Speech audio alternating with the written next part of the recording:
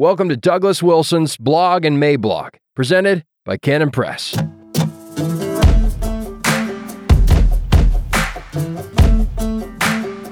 My 360-degree whiteness review, Monday, November 14th, 2022. Introduction.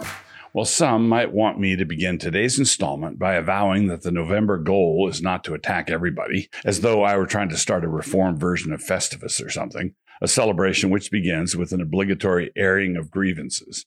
This would both violate my November rule of no qualifications, as well as having the disadvantage of not being true. I am going to attack everybody. At least everybody I can think of that has anything whatever to do with whiteness and its adjacent sins. What a pasty, pale excuse for a foundational ethnic identity. A color? That's it? If you wanted something like that, you should have at least gone for emerald green. That might have been something worth a preen or two, but no. White boy bummer. Let us start with the usual suspects. These are the folks who have completely fallen for the progressive play that is being run on them. That play will be described more fully in the next section, but for the present, let us merely say that they have fallen for a ploy that makes them think that we conservatives somehow want the third string to run out on the court at the opening of the championship game. The material they've been reading makes them think that quote-unquote third string and quote-unquote coach are synonyms. The third string are those who take the natural affection for their own people that no sensible man ever doubted was a good thing, hook it up to a bicycle pump and inflate it to cringe levels. You know, bracing for the pop. They talk much about love and soil and affection and heritage, but their chief characteristic is a crackling envy aimed at anybody who is smarter, wealthier, has a better-looking wife, is more influential, or is better connected than they are. And after just a couple of days marinating in that attitude, they start talking ominously about the Jews. When you get to the point where you are agreeing with those who argue that the Nazis had their good points, then you either have cotton candy for brains or a mason jar full of sump pump water for a heart, or given the times we live in, quite possibly both. We, of course, reject all such ethnic pufferys, and we do so with just the right amount of loathing. Not so much loathing as to betray insecurity, and not so little as to hint that we might be harboring some secret affinity for any of that white pride foolishness. If we attacked it with loud shouts of alarm, that would do nothing except telegraph fear, like Trump attacking DeSantis or something. There is a real temptation here, and you need to know that I am resisting it manfully, because I know how it would look.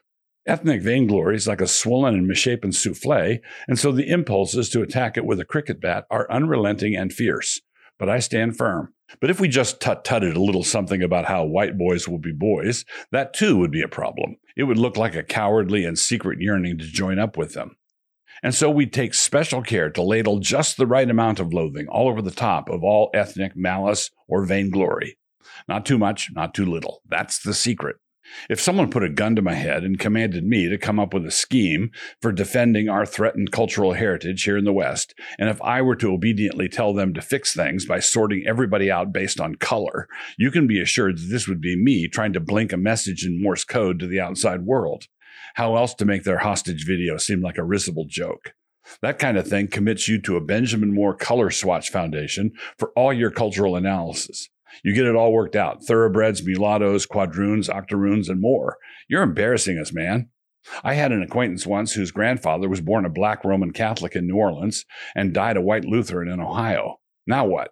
You want to institute a blood purity system of loyalties in a time when we now have the technology that could assign what row of the bus you need to sit in and determine whether or not you are allowed to open your window. Quote, your ancestry results are in, and we are sorry to report that it has adversely affected your social credit score. And so, to all those in the ranks of the Kinists who really were motivated by nothing more than your God-given natural affection, you are being snookered. The only thing you are demonstrating is how gullible a certain brand of white people can be. Some are trying to make you think that you are the radicals, the shock troops, the elite fighting units, a red-pilled brigade of Gurkhas. But I can assure you that the progressives would 1,000 times more prefer to be fighting folks like you than fighting regular old conservative Christians, the kind whose grandfathers knew how to kick fascisto butt. You dabbling with demented reactionary memes is making life easy for them.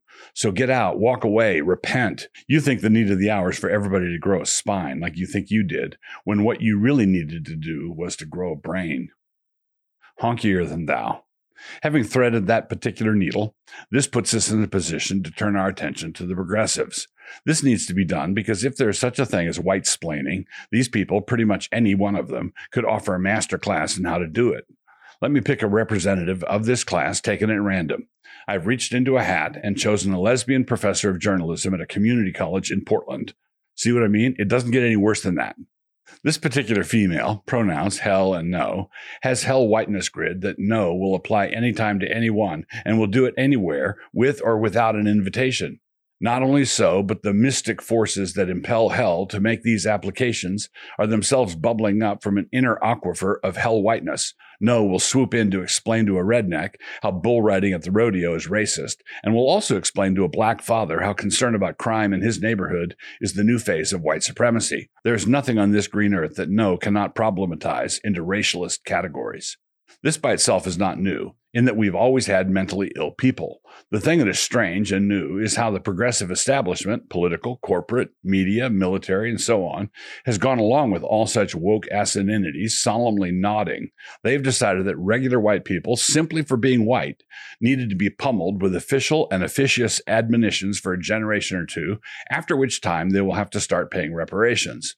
Now, after more than a few years of this, a bunch of these white people started to get surly. This treatment started to flush out a few white folks who had, not surprisingly, gotten tired of it. They were provoked into taking the bait. See the first section. Quote, if they're going to hang me for a thief, regardless of what I do, I might as well steal something.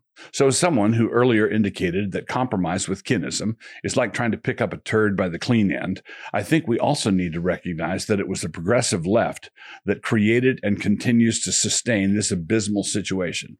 By making absolutely everything about superficial ethnicity indicators, it turns out that some have learned this lesson in reactionary ways and have embraced their superficial ethnicity indicators. Instead of being ashamed of this made-up reality, they became proud of this made-up reality. And that's how we got a collection of Proud Boys going down to heckle folks at an Antifa rally, with the boys in question made up of Scots, Norwegians, Germans, and a Ukrainian, arms locked, singing a Celtic war song. This is nothing more than playing tribal dress-ups or ethnic cosplay, and all of it based on nothing more than a shared susceptibility to sunburn. It is certainly stupid, but no stupider than what Big Eva has been peddling to Christians for decades. I misspoke. It is not more stupid or less stupid. It is the same stupid.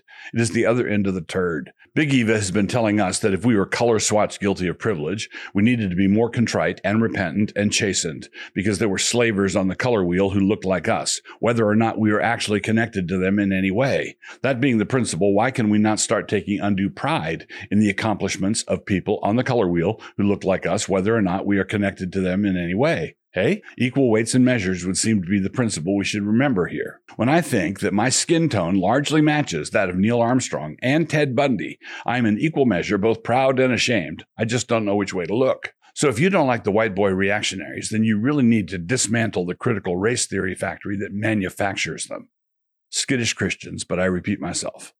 Now, in the main, quote-unquote, responsible Christians have ceded definitional authority on what constitutes an ethnic offense to the progressives. This has created a vast open space in between the place where the respectable Christians are standing in the suburbs of a big town that Bunyan would have called something like acceptable public discourse, and the fever swamps. On the far side of that vast open space are the genuine cranks, circulating bootleg copies of Luther's Jews and Their Lies and posting dark intimations on Gab. Now, in that open space over there on the right, there's more than enough room for distinctively Christian worldview thinkers to build a sizable town of their own. I say more than enough room, and I mean miles across, actually. But in order to begin building anything out there, one needs to move a little bit closer to the cranks. And this creates the opportunity for skittish Christians to start worrying about, quote-unquote, trajectories. Enormous pressure is therefore applied to anyone who has to date lived in acceptable discourse, but who is making noises like he's thinking of moving out of the leftist ghetto he's been trapped in. Anything but that. The result of all this is that cowed and kennel-fed Christians labor to ensure that there will never be a serious biblical challenge mounted against the rogues, mountebanks, and miscreants who make up the current city council of acceptable discourse. Quote, if you move in that direction, people will think that Christian nationalism is simply code for white supremacists. Simply shouldn't be done. Dog whistle for racism. Far too risky. Who might think that, I wonder? And do I have any respect for their opinions on any other matter? I mean, at all? Why should I care about the opinion of a group that has royally discredited itself in pretty much every way? In short, I would invite all my readers to consider the fact that this is my not caring face.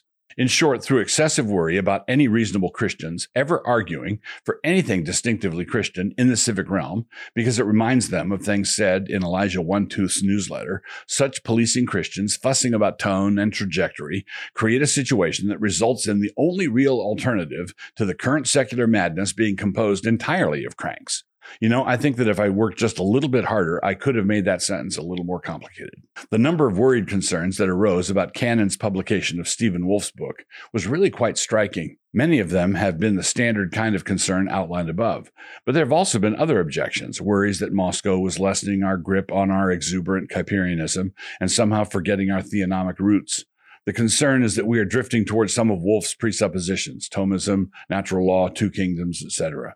Are we abandoning our conviction that worship is warfare? No. Rather, we are simply noticing what our worship as warfare has been accomplishing. And also know this is not a forbidden qualification in November. It is simply the necessary setup and background for what I need to say next. Let me tell you a little anecdote. We recently had Glenn Moots here, who gave a very fine lecture on religious establishments. During the Q&A, he was asked about theonomy, and his answer made it clear that he thought the Reconstructionists had been delightfully reactionary back in the 80s and a lot of fun to read, but that he was functioning much more in the stream of the historic magisterial Reformation. He was talking about some of the things that the Recons used to be critical about from the other side, the Reformers' use of natural law and so on. And so then I posed a question this way. Suppose that Moots got his way and everything that he thought proper with regard to civic law was fully instituted just the way he wanted it.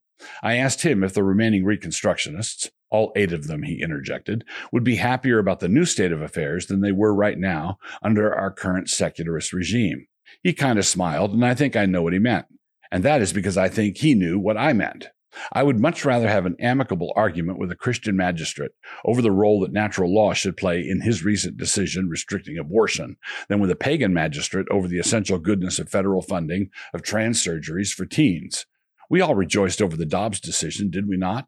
Do you think Alito and Thomas and Barrett relied on natural law more than they should have? Almost certainly. And do I care? Not even a little bit. Do you think they made their decision because they personally believed that worship was warfare? Of course they did not. But they still made their decision because worship is warfare. We now have mainstream reform scholars arguing for an explicitly Christian civic order, with the foundational standard for law being Scripture, and who are fully prepared to argue for civic enforcement of the first table of the law. And Wolfe's book is selling like cakes that are hot. Is that how it goes? And yet some of our theonomic guys want to hang back because a Thomist is arguing for this and not a Van Tillian? Come on, man. Back in the day, a lot of recons used to talk big about rebuilding Christian civilization. But with their strict biblicist and sectarian assumptions, it was not possible for them to rebuild a shaved ice stand in Atlantic City in August because the ice block delivery guy was not fully post-mill. It would be silly for us to make the same kind of mistake again. But if we did make the same mistake, it would be just like us. If you are enjoying these videos and would like to support this channel and the work of Canon Press, join up at Canon Plus. Just click the link, create an account, and have a look around. If you use the restrooms, leave a dime on the counter.